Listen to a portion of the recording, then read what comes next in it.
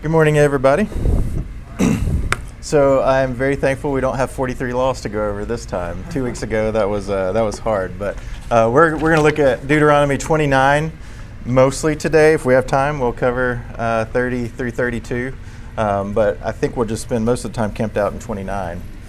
I have really enjoyed studying Deuteronomy because I think I mentioned this 2 weeks ago because it's so tied all the way up to the Gospels. Like you really start to see the whole story of the Bible played out all the way through the Gospels. But to really appreciate it, you got to camp out in Deuteronomy for a little while to understand the law. Last week, Alan began to talk about the blessings and the curses, and he introduced this topic of the covenant and just briefly talked about covenant. But I want to go a little bit deeper in covenant, and the reason I want to do that is because I feel a little empowered. I mentioned Timothy Keller.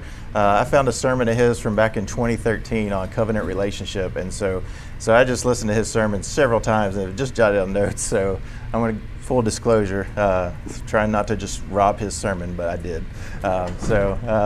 Maybe I can send you a link to his sermon because it's one of the best sermons I've heard.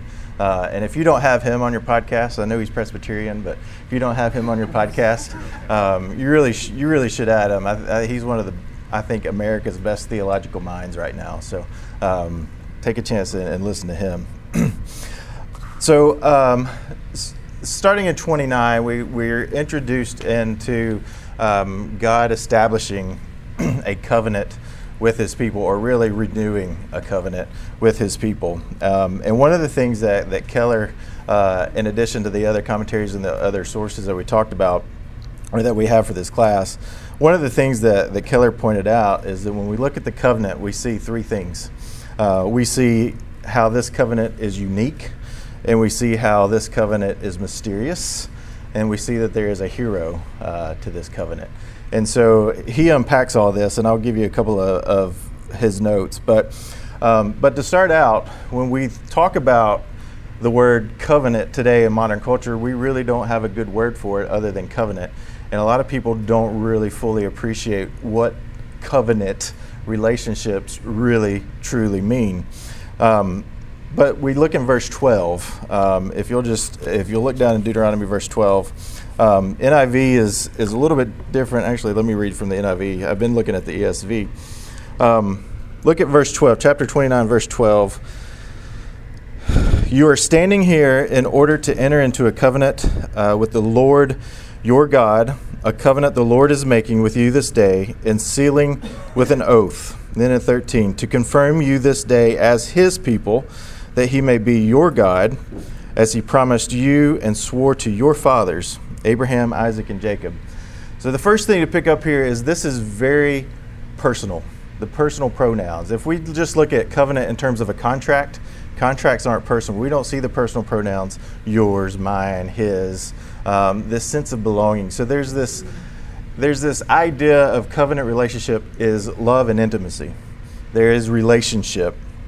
But then the second thing that we see is it's also legal. It's a contract. There is an oath to a contract. There are certain obligations. There are certain things that have to be upheld. And so we see this relationship between a covenant is more than a legal contract. It's more than a personal contract, but it's kind of this unique blend of love and legality. And so when you look at Deuteronomy as a whole, when we saw retelling of the law, it's not just a retelling of the law, it's telling of a contract that is establishing a relationship that is full of love and intimacy and laws and restrictions, and there's the legal side of this as well. So when we talk about modern society, we talk about our culture, we don't tend to like to mix personal and legal. We like to keep these things separate, right?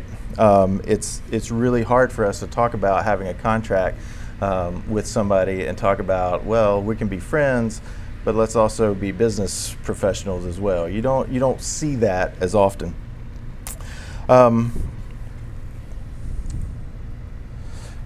One of the ways that Keller put this is in a covenant relationship, basically you say, well, let me put it this way. In a consumer relationship, you would say, I will be what I should be to the extent that you are what you should be. But in a covenant relationship, it says, I will be what I should be regardless of what you are or what you do. And so there's a very important difference there. Consumer relationships happen all the time, right? Do that with a restaurant. You have your favorite restaurant, you go there, you've got a relationship, but a nicer restaurant moves a little closer to your work. Maybe it's cheaper. You can drop that other relationship, right? Start a relationship with a closer restaurant, save some money, and have a better lunch hour. Consumer relationships are good, but covenant relationships they require much more out of us. They're very profound, and you'll see that today people in our culture struggle with this idea of covenant relationship. They say things like, I'd rather be spiritual but not religious. So what are they saying when they say, I'd rather be spiritual but not religious? Is I'd rather have a personal relationship with God, but I don't want all the rules and the contractual things that I have to do. Can I just love God and that be enough? Because God's just going to love me. God doesn't just go into relationships with people outside of a covenant relationship. If you look through Scripture, starting with Abraham, Noah, David, all the ways that God relates to people is through covenant relationships. It's not outside of covenant relationships. So that's kind of where we get into the mystery of this relationship or covenant relationships. They're more than contracts. They're not anything less. So we get into verse 9 is where it gets interesting. Carefully follow the terms of this covenant so that you may prosper in everything you do. All of you standing here today in the presence of the Lord your God, your leaders and chief men, your elders and officials, and all the other men of Israel, together with your children and your wives and the aliens living in your camps, who chop your wood and carry your water. You are standing here in order to enter into a covenant with the Lord your God. There are blessings and rewards, just as Alan kind of mentioned last week with a covenant. If you uphold the agreement, good things happen. That's why you go into contracts. But if you don't, there are stipulations, which we get down to verse 18.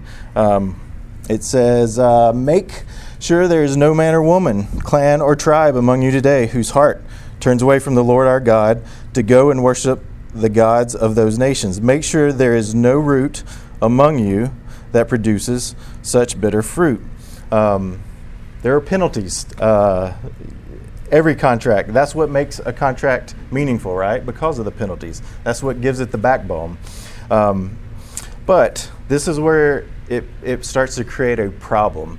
So as we read through Deuteronomy, as we saw last week in the chapters that Alan's covered, there's this conflict with follow the law, God will bless you. Don't follow the law, God will curse you. And that doesn't set well with us, not as a society, because you're always fighting. So one person says, "Wait, I thought God was a forgiving God." The next person says, "Wait a second, can God just ignore all the things that we've done wrong? Because what about His holiness? If God is holy, He can't just ignore the things that we've done wrong. But if He loves us and, regardless of what we do, then, where's His faithfulness? Is that His faithfulness? It creates this paradox.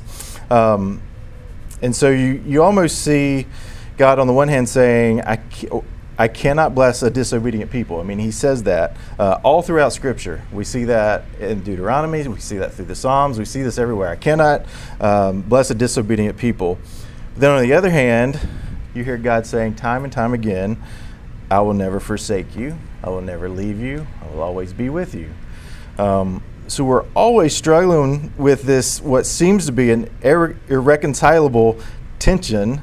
But there is this idea that this is the plot line that runs all the way through the Bible that propels the story of the Bible forward.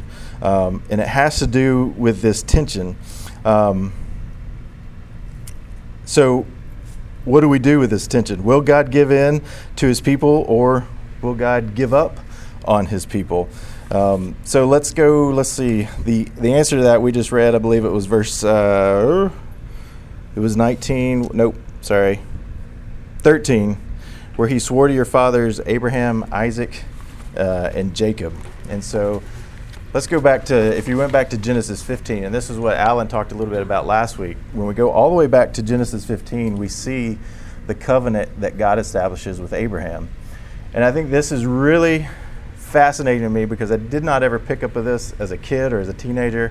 It wasn't until recent years that I really started to put all these things together.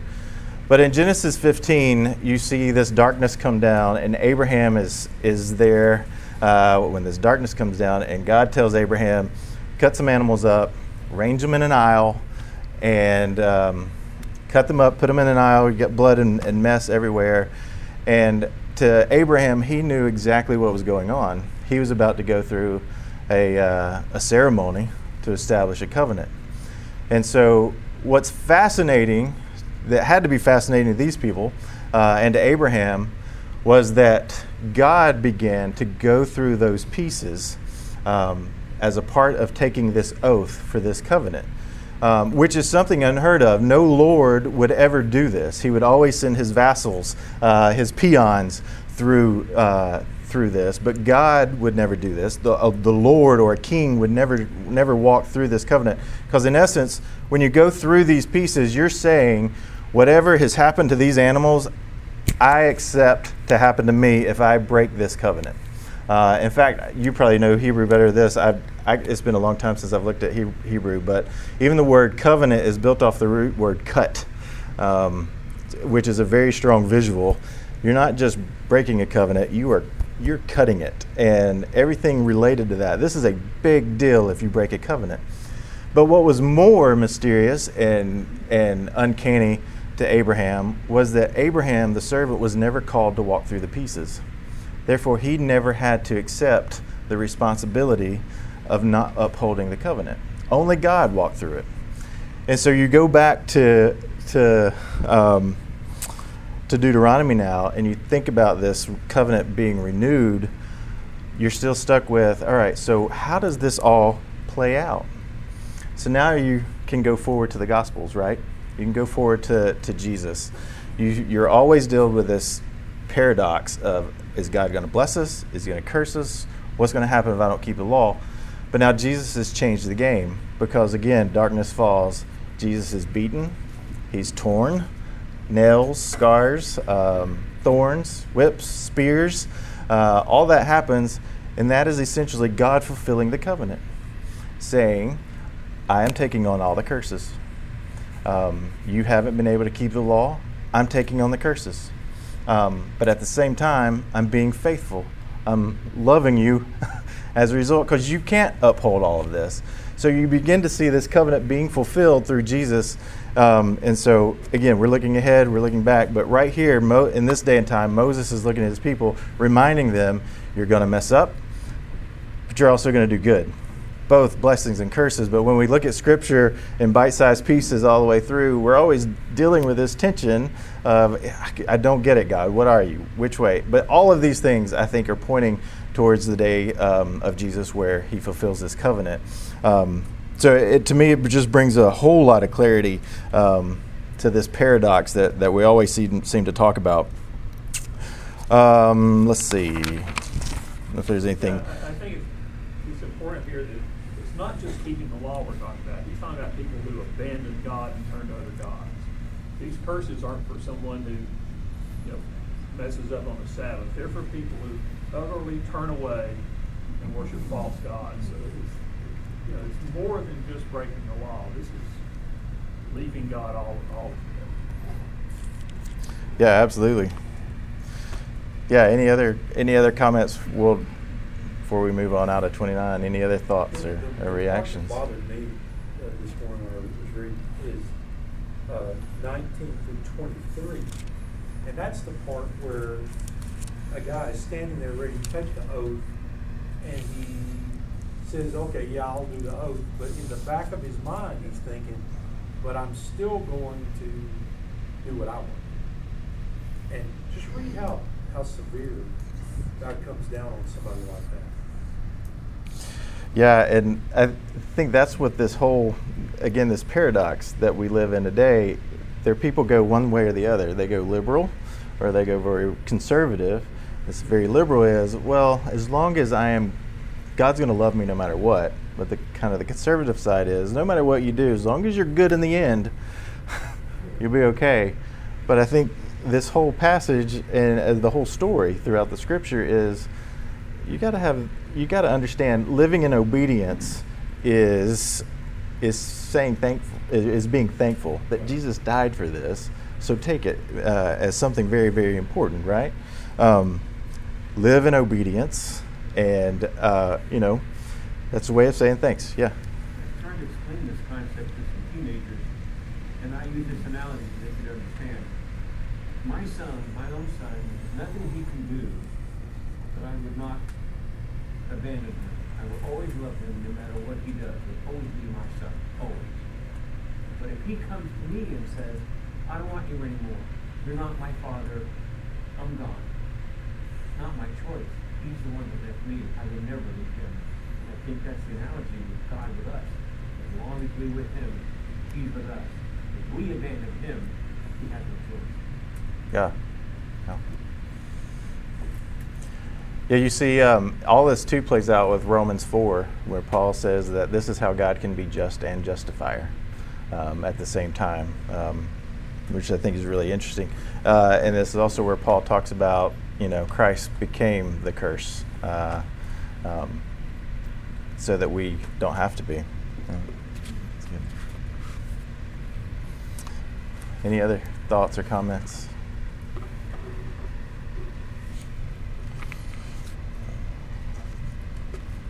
All right, let's look at verse or chapter 30.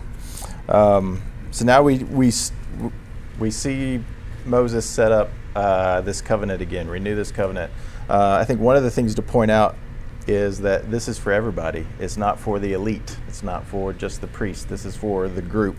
So as we get into chapter 30, we see this idea of prosperity coming to the people. If you turn to the Lord, Moses says to them, as you go into Canaan, know that when you turn to the Lord, when you are obedient, you do follow his ways, you will prosper. Now again, we kind of struggle with that because we start to talk about prosperity gospel and all of this stuff today, which I don't think this is you can quite take it that far, at least in this context.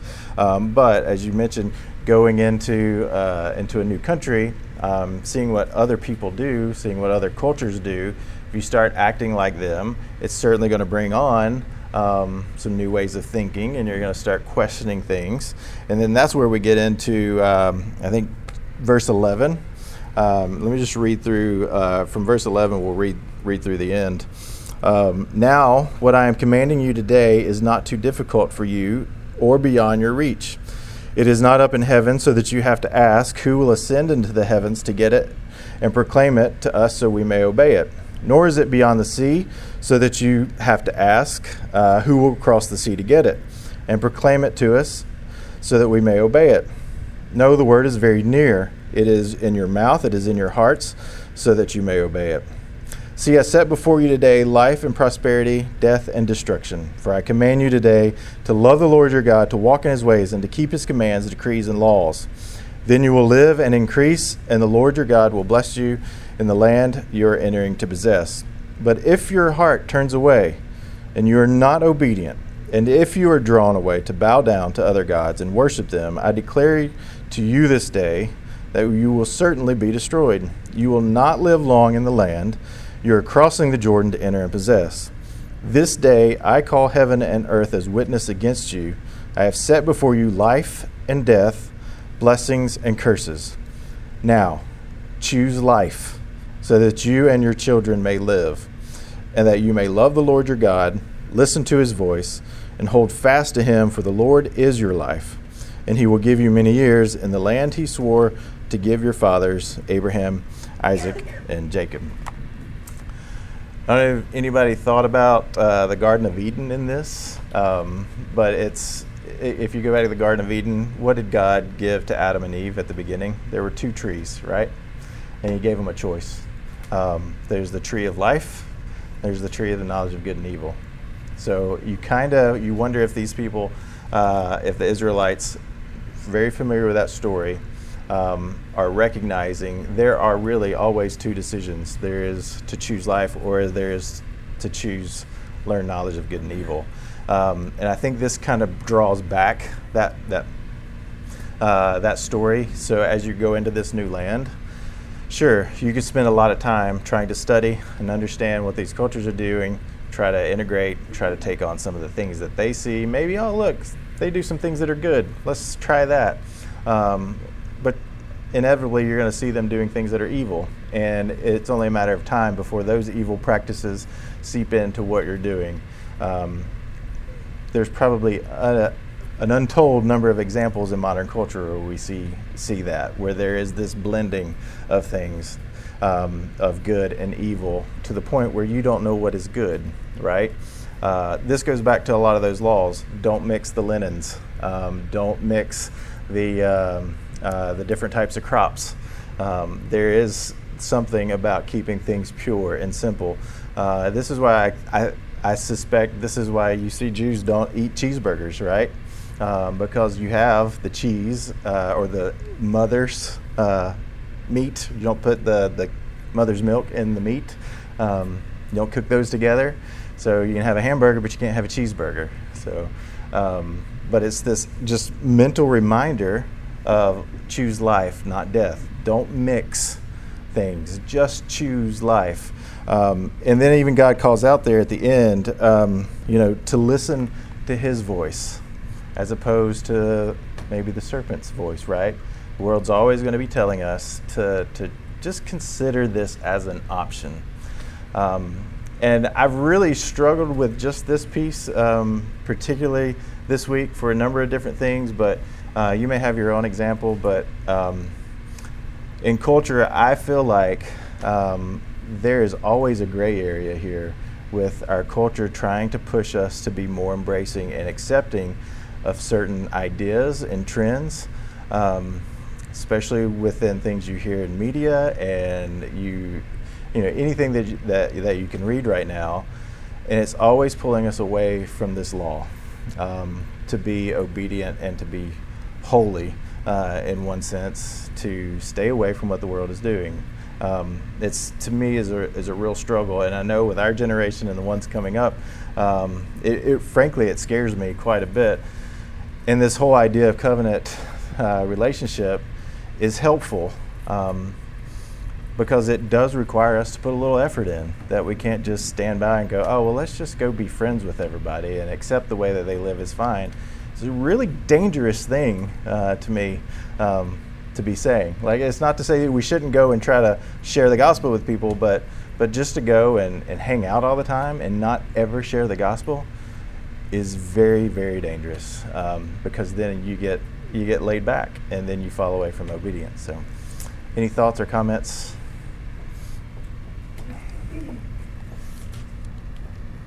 I find it frustrating, personally.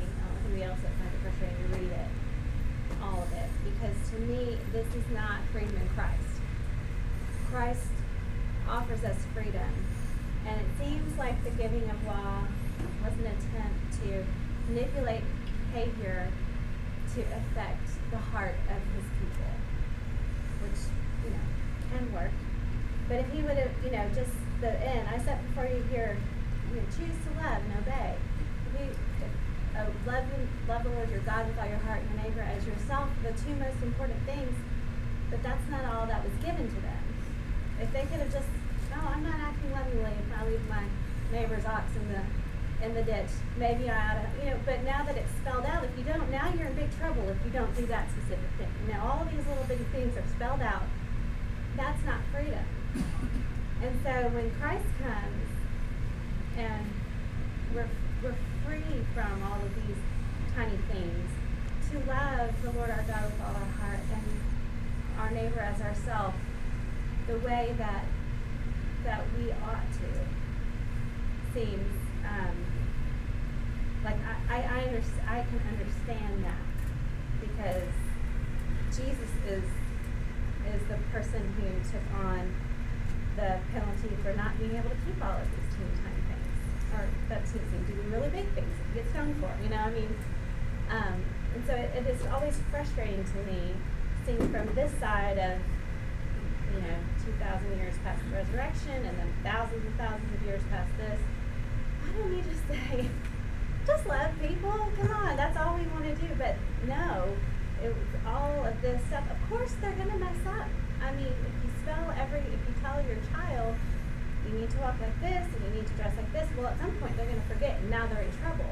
But if you just say, you need to make sure you're wearing clothes when you leave the house, well, then they're going to. But if you specify, I don't know, it just seems like the more rules you give, the more likely they are that people are going to not follow them.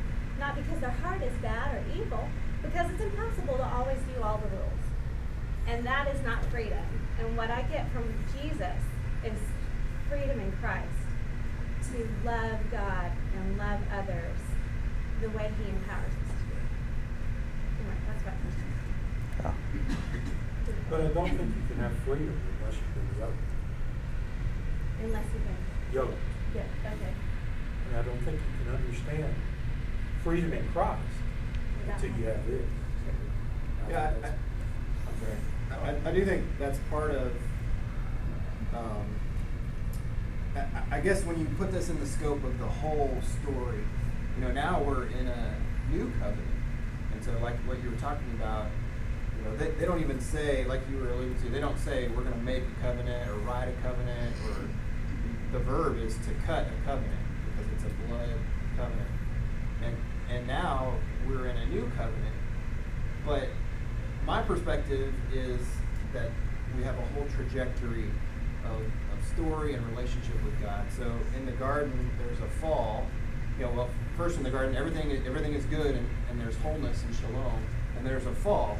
And ever since that point, we're on this path, this trajectory to get back to God's shalom. And although this is a little bit frustrating for the reasons Dixie pointed out, I think it is a waypoint along that path, along that trajectory.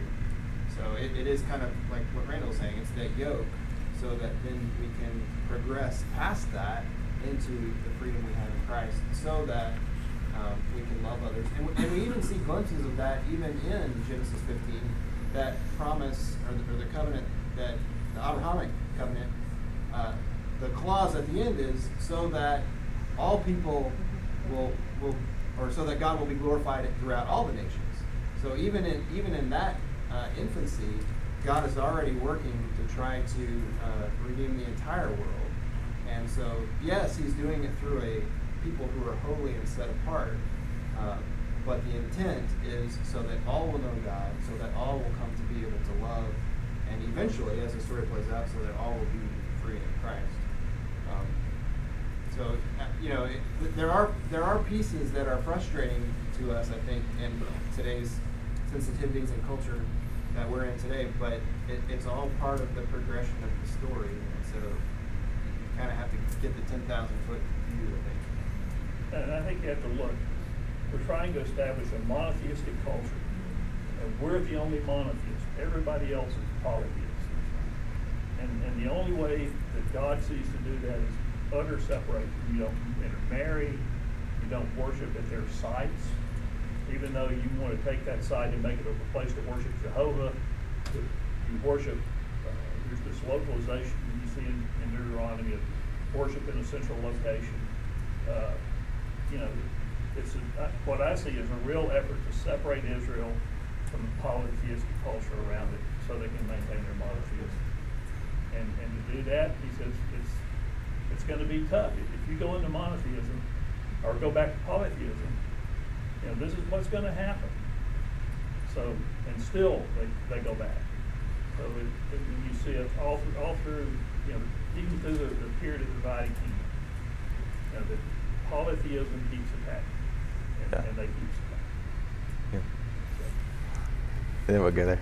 just gonna say, our greatest example is marriage. Yeah. I'm in a covenant relationship with Cal. And until I enter into that covenant relationship, I don't get the freedoms and really the love and commitment until I'm in that. But when we're in this together, I'm free to mess up. I know he's still faithful to me, and I'm still faithful to him. There's freedom in that covenant, but there's still that commitment. And that's what God in love is establishing, is a covenant with us. And through that, we receive all these blessings that, like, I don't get the blessings of marriage, all the blessings that come with it, family and everything else, until I enter into that covenant. And so God is asking us, inviting us into this beautiful covenant. And through that, we receive all these blessings of his grace and love and mercy. But it's because we are yoked with him. We have entered into that covenant, and we have given our lives and commitment to him. Do you imagine if wedding ceremonies were walking through an aisle of dead animals and then we had a barbecue after?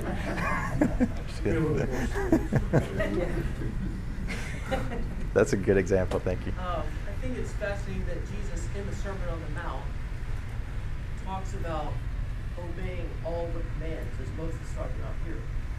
And he talks about the tiniest commands are as important to obey as well as what we would consider the huge ones. And like, there's an example here of blessing and cursing in Deuteronomy 5 when Moses is going over the 10 Commandments again. He says, honor your father and your mother, as the Lord your God has commanded you, the reward being that your days may be long and that it may be well with you in the land which the Lord your God has given you. Okay, now that's like a huge command, right? The 10 Commandments are the summary of the whole covenant.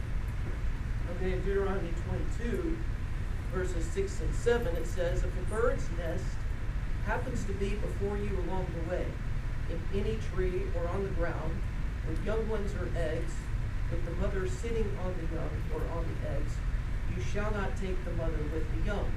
You shall surely let the mother go and take the young for yourself.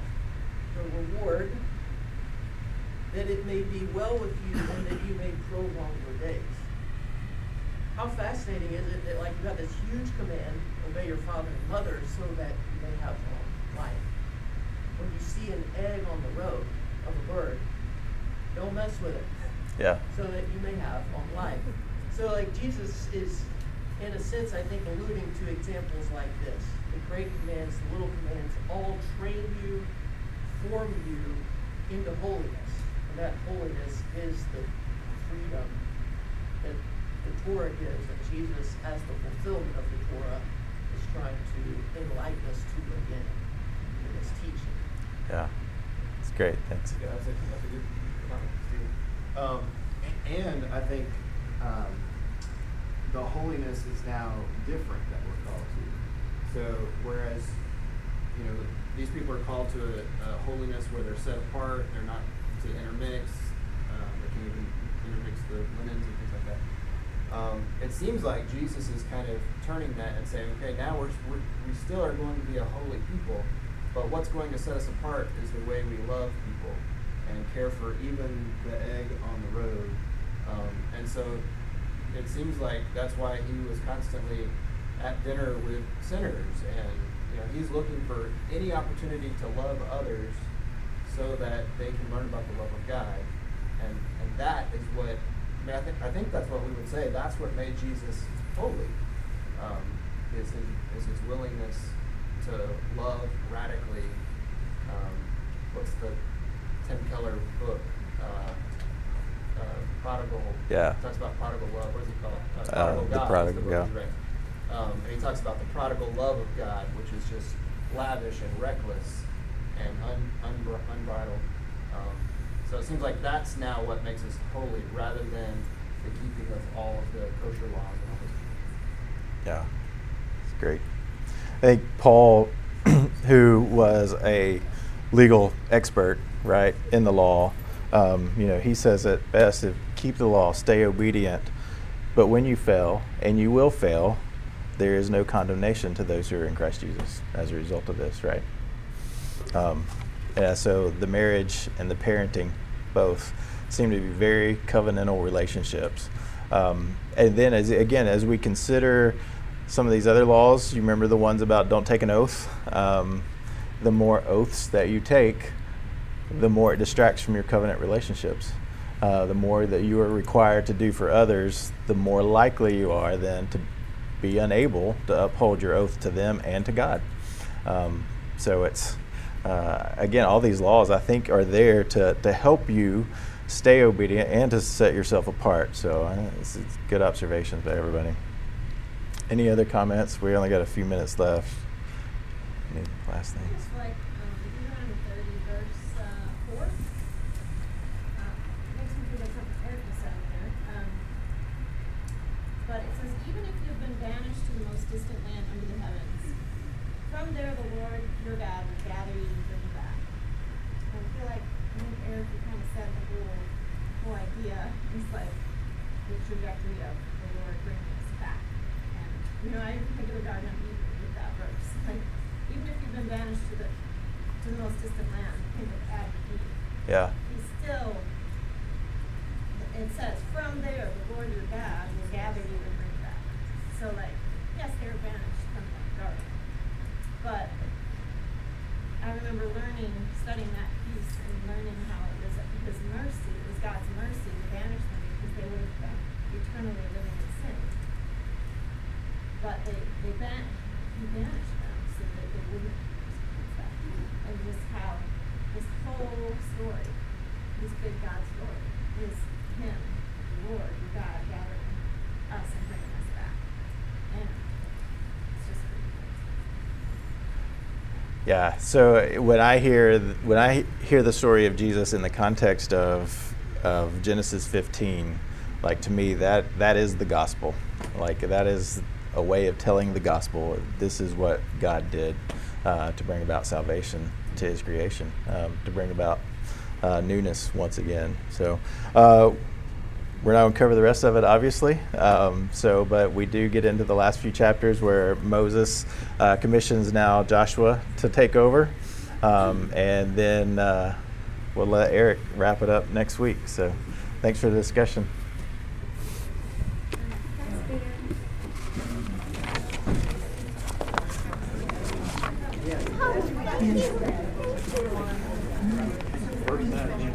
Well, not really.